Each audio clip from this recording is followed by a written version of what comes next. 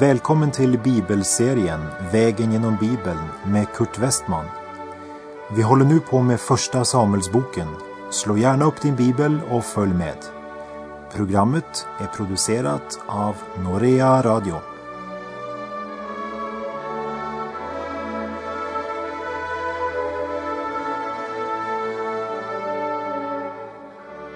I förra programmet såg vi hur Saul mer och mer blev styrd av ondskans krafter och hur han blev bedragen av synden och dess makt.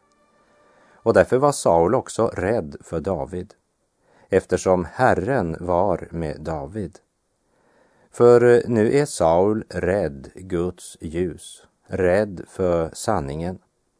Därför sänder Saul David ifrån sig genom att han gör honom till överhövitsman i sin här. Sauls plan, det var att David skulle bli dödad av filisterna. För Saul tänkte, min hand må inte drabba honom, filisternas hand må drabba honom. Som det stod i första Samuelsbok 18, vers 17.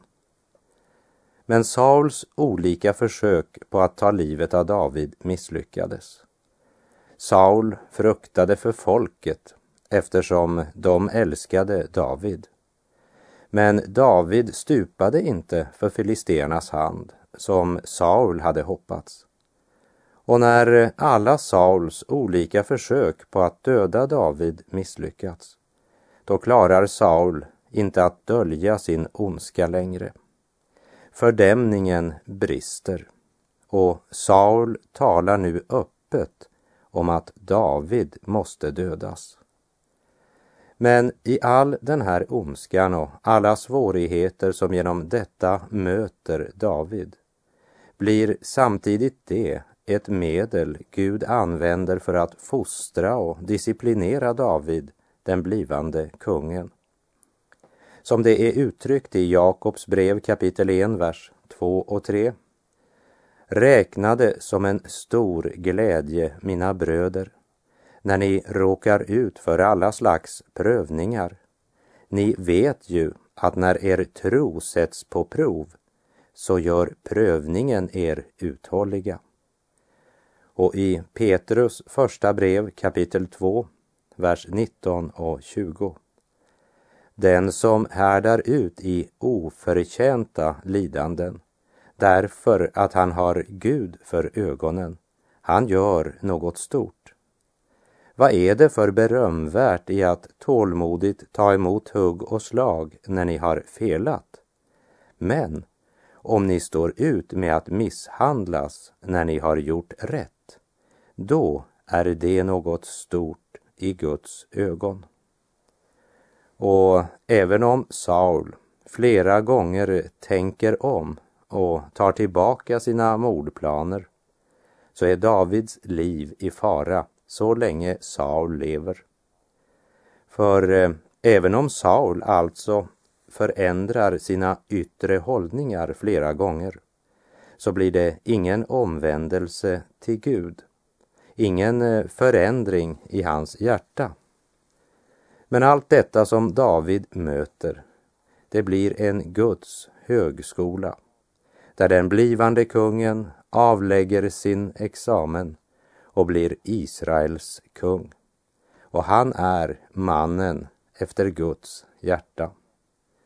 Vi läser i första Samuelsbok kapitel 19, verserna 1 och 2. Och Saul talade med sin son Jonatan och med alla sina tjänare om att döda David.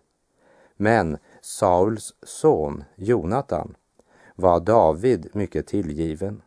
Därför talade Jonatan om detta för David och sa: min fader Saul försöker döda dig. Ta dig alltså till vara imorgon och håll dig gömd på någon plats där du kan vara dold. Saul talar nu öppet om sina mordplaner. Därför ber Jonatan David att lämna palatset. Vers 3 och 4. men själv vill jag gå ut och ställa mig bredvid min fader på marken där du är. Och jag vill tala om dig med min fader. Om jag då märker något ska jag sedan tala om det för dig. Och Jonatan talade till Davids bästa med sin fader Saul och sade till honom: kungen må inte förbryta sig mot sin tjänare David, ty han har inte förbrutit sig mot dig, utan vad han har gjort har varit till stor nytta för dig. Vi bör noga lägga märke till det som här sker. Jonatan vet att hans far, kung Saul, har planer att döda David. För det har Saul öppet sagt. Därför utsätter sig Jonatan för stor fara när han nu går emot sin far och talar Davids sak. Osjälviskt talar han om Davids hjälteinsats för Israel. Och han gör allt för att rädda David, som ju faktiskt är Jonatans konkurrent till kungatronen. Och det vet Jonatan. Men Jonatan är en sann gudsman. Han älskar Gud över allting. Och han älskar David, mannen efter Guds hjärta. Jonatan söker ingen egen ära, ingen egen vinning. Bara Guds vilja och sin vän Davids räddning. Och vi läser vers 5 till och med 7. Han tog ju sin själ i sin hand och slog ned Filisten, och Herren gav så hela Israel en stor seger. Du har själv sett det och glatt dig åt det.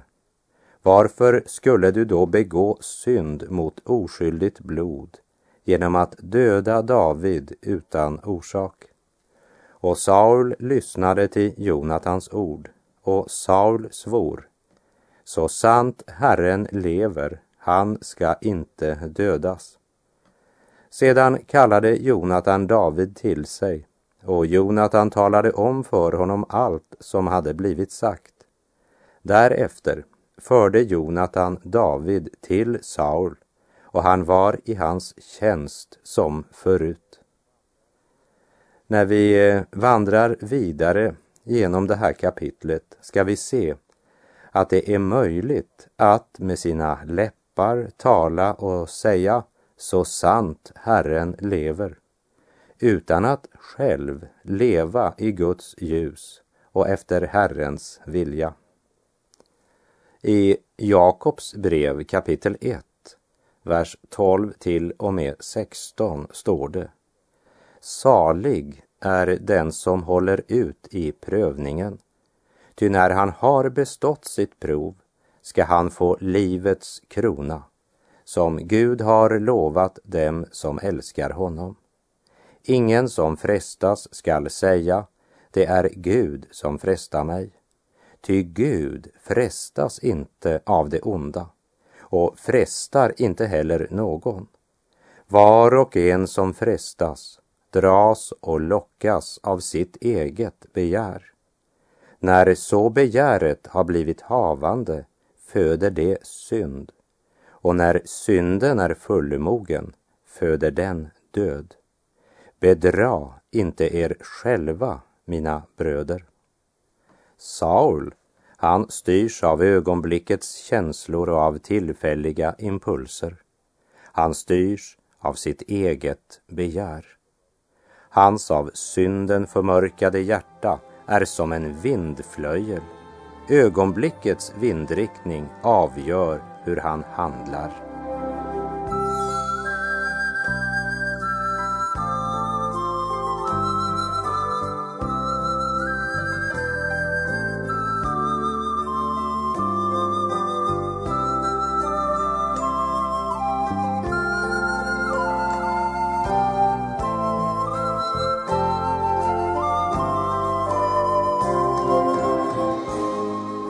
Jonatan talade Davids sak inför Saul, och Saul lyssnade till Jonatan och säger: han skall inte dödas.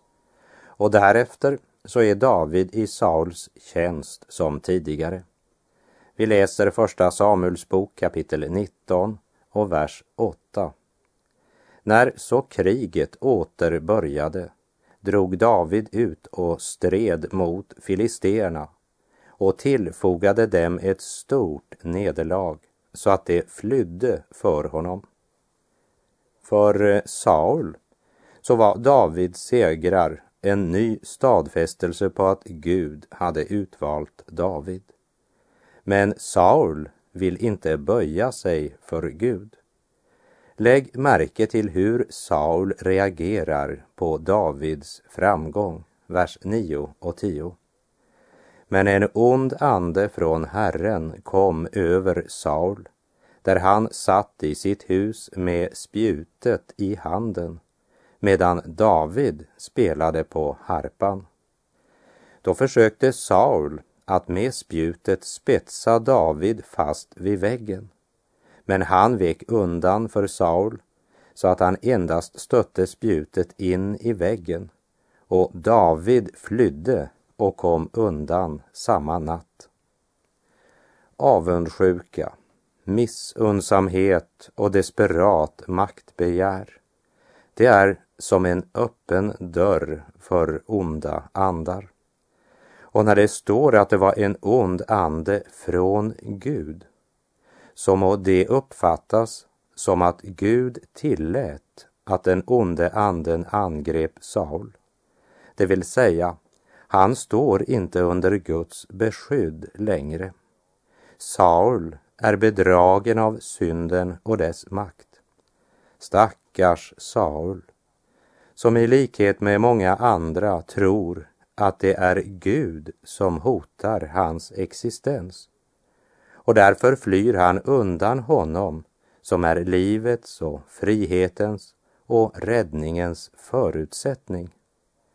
Bitterhet och avundsjuka har fångat Sauls själ, och han blir mer och mer styrd av ondskans krafter och mer fylld av ångest.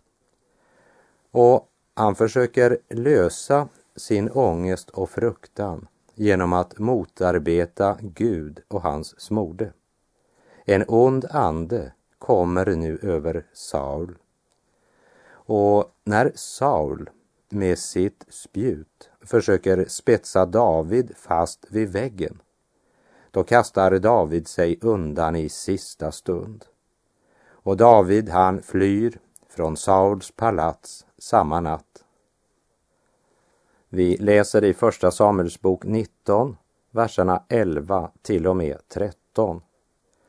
Saul sände emellertid några män till Davids hus med uppdrag att bevaka honom och sedan om morgonen döda honom. Men Mikal, Davids hustru, talade om detta för honom och sade: om du inte räddar ditt liv i natt, så är du imorgon dödens man. Därefter släppte Mikal ned David genom fönstret, och han begav sig på flykt och kom så undan. Sedan tog Mikal husguden och lade den i sängen och satte myggnätet av gethår över huvudgärden och höljde täcket över den. Husguden visar att Mikal inte älskade David därför att han var en gudsman. För Gud hade inte första platsen i Mikals liv. Hon hade husgudar. Men hon kände sin fader Sauls sinnelag och visste att han inte skulle tveka för att ta livet av hennes älskade man David. Och det hon här gjorde, det var en fara även för henne. Och med sin hustru Mikals hjälp flyr David, och genom hennes list får han ett gott försprång. Och vi läser verserna 14 till och med 17. När sedan Saul sände sina män med uppdrag att hämta David, sade hon: han är sjuk. Då sände Saul dit männen med uppdrag att skaffa sig tillträde till David själv och sade: bär honom i sängen hit upp till mig så att jag får döda honom. Men när männen kom in fick de se att det var husguden som låg i sängen med myggnätet över huvudgärden. Då sade Saul till Mikal: varför har du bedragit mig på det här sättet och släppt ut min fiende så att han har kommit undan? Mikal svarade Saul: han sade till mig, släpp mig, annars dödar jag dig. När David nu hade flytt och kommit undan begav han sig till Samuel i Rama och talade om för denne allt vad Saul hade gjort honom. Och han och Samuel gick till Najot och stannade där. I den situation som nu hade uppstått så var det naturligt för David att söka hjälp hos den man som hade smort honom till kung. Och även profeten Samuels liv är i fara, både därför att det är han som har smort David, men ännu mera därför att han hjälper en man som är på flykt undan kungen. När jag tänker på vad Samuel här har mod att göra, så går mina tankar till det Johannes skriver i Johannes första brev kapitel 3 och vers 16. Genom att Jesus gav sitt liv för oss har vi lärt känna kärleken. Så är också vi skyldiga att ge vårt liv för våra bröder. Och Samuel tvekar inte för att hjälpa David. Och han anser tydligen att profetcentret i Najot är den rätta platsen att hålla sig gömd på. Och sannolikt var det Gud som uppenbarat för Samuel var de skulle gömma sig.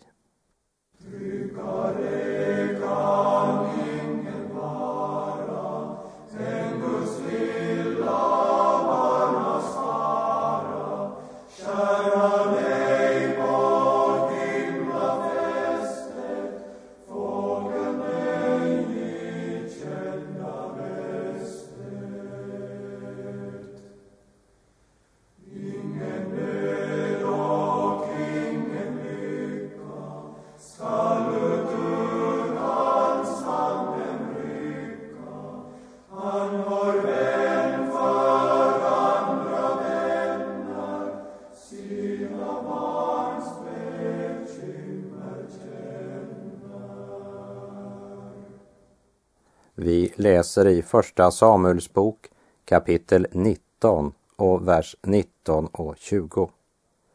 Och det blev berättat för Saul att David var i Najot vid Rama.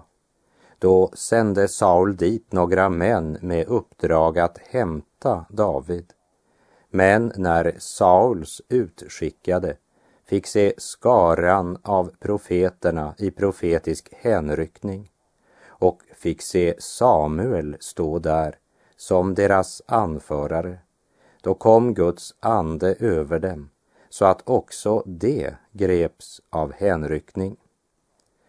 När Sauls sändebud kommer till profetskolan i Najot och står ansikte till ansikte med profeten Samuel, så har de inte längre makt att göra det de kommit för att göra. Men Guds kraft griper dem så att de kommer i profetisk hänryckning och utbrister därmed i andligt tal. Men det handlar endast om en yttre påverkan. Ungefär som när du lägger några stenar eller järnklumpar bland glödande kol. De blir upphettade, men de har aldrig elden i sig på samma sätt som kolen. Precis som många människor kan gripas under en väckelse på ett sådant sätt att de genom ordet och Guds helige ande får vända om från sina synder och får ett trosliv där de blir brinnande i anden, medan andra bara blir uppvärmda av den i ögonblicket rådande värmen, men som sedan kallnar, eftersom de aldrig fick elden i sig. Det var bara känslan som var gripen, alltså ett själiskt fenomen.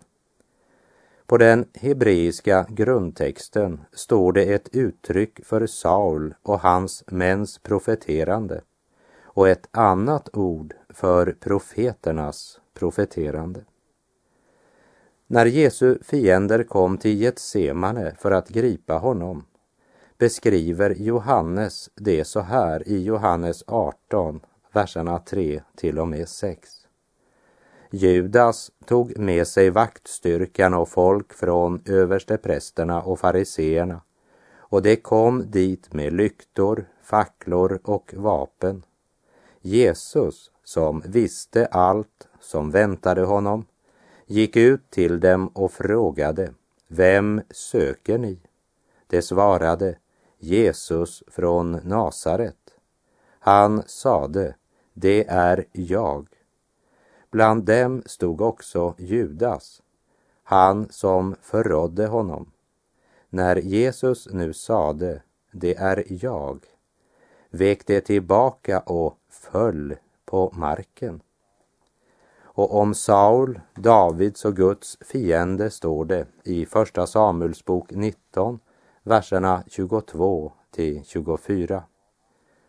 Då begav han sig själv till Rama, och när han kom till den stora brunnen i Seku frågade han: Var är Samuel och David? Man svarade: Det är i Najot vid Rama. Då begav han sig dit till Najot vid Rama, men Guds ande kom också över honom, så att han hela vägen gick i profetisk hänryckning, ända till dess att han kom fram till Najot vid Rama. Då kastade också han av sig sina kläder, när också han greps av hänryckning inför Samuel, och han föll ned och låg där naken hela dagen och hela natten. Därför brukar man säga: Är också Saul bland profeterna? Likt tempelvakten och de romerska soldaterna som kom för att arrestera Jesus faller också Saul till marken. Och det är något annat än att i ödmjukhet och Guds fruktan böja sig till jorden för Herren. Köttet faller till marken inför Herrens kraft. Herrens tjänare böjer sig till marken i vördnad med sitt ansikte mot jorden.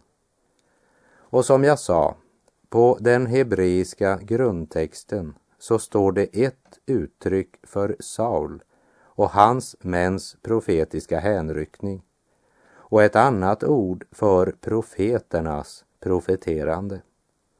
Så verserna 19 till och med 24 i första Samuelsbokens 19 kapitel förkunnar oss att det som här skedde hade som mål att beskydda Guds smorde.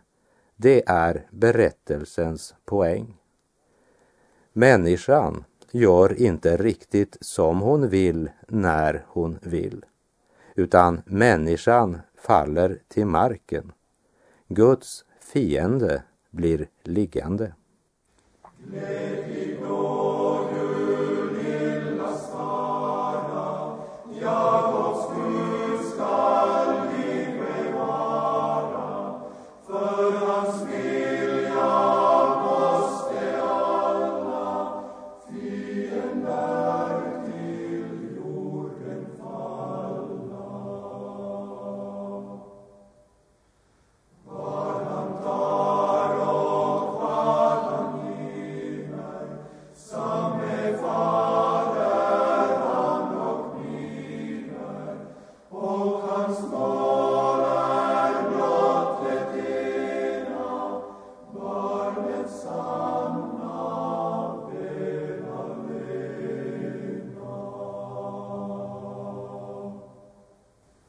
Det sista vi ska lägga märke till och ta med oss från kapitel 19, det är Sauls fråga.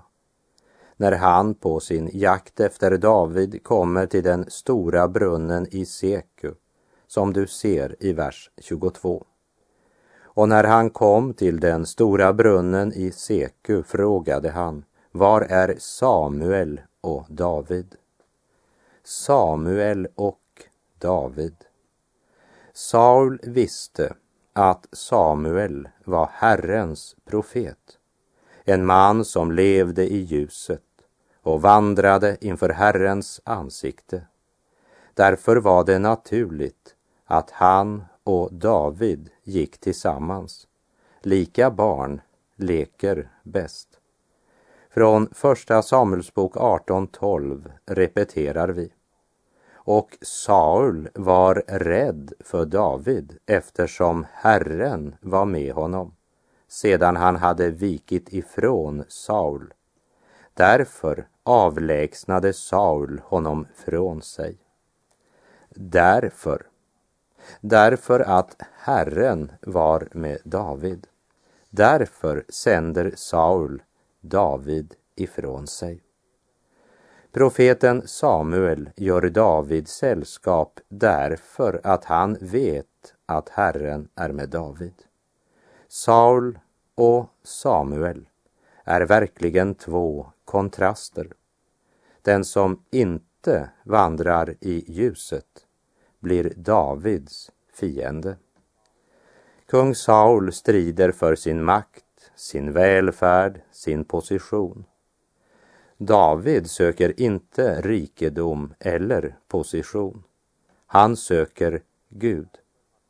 Därför har han gått till en genom vilken han vet att Herren talar, profeten Samuel. Saul har teoretisk kunskap om allt detta, men synden har bedragit honom och förblindat honom, så att han tror att han kan strida mot Guds klart uttalade ord och vilja. För han upplever att det är den gudfruktige David som är hans problem och som hotar honom. Men det var ju Sauls egen synd och hans eget hjärta som var problemet. Men nu är han så förblindad att han inbillar sig att räddningen är att få bort en av ljusbärarna, döda David. Han bedrar sin själ, tror han strider mot David fast han i verkligheten strider mot Gud. Det är syndens bedrägeri. Och med det så är vår tid ute för den här gången. På återhörande om du vill. Herren vare med dig. Må hans välsignelse vila över dig. Gud är god.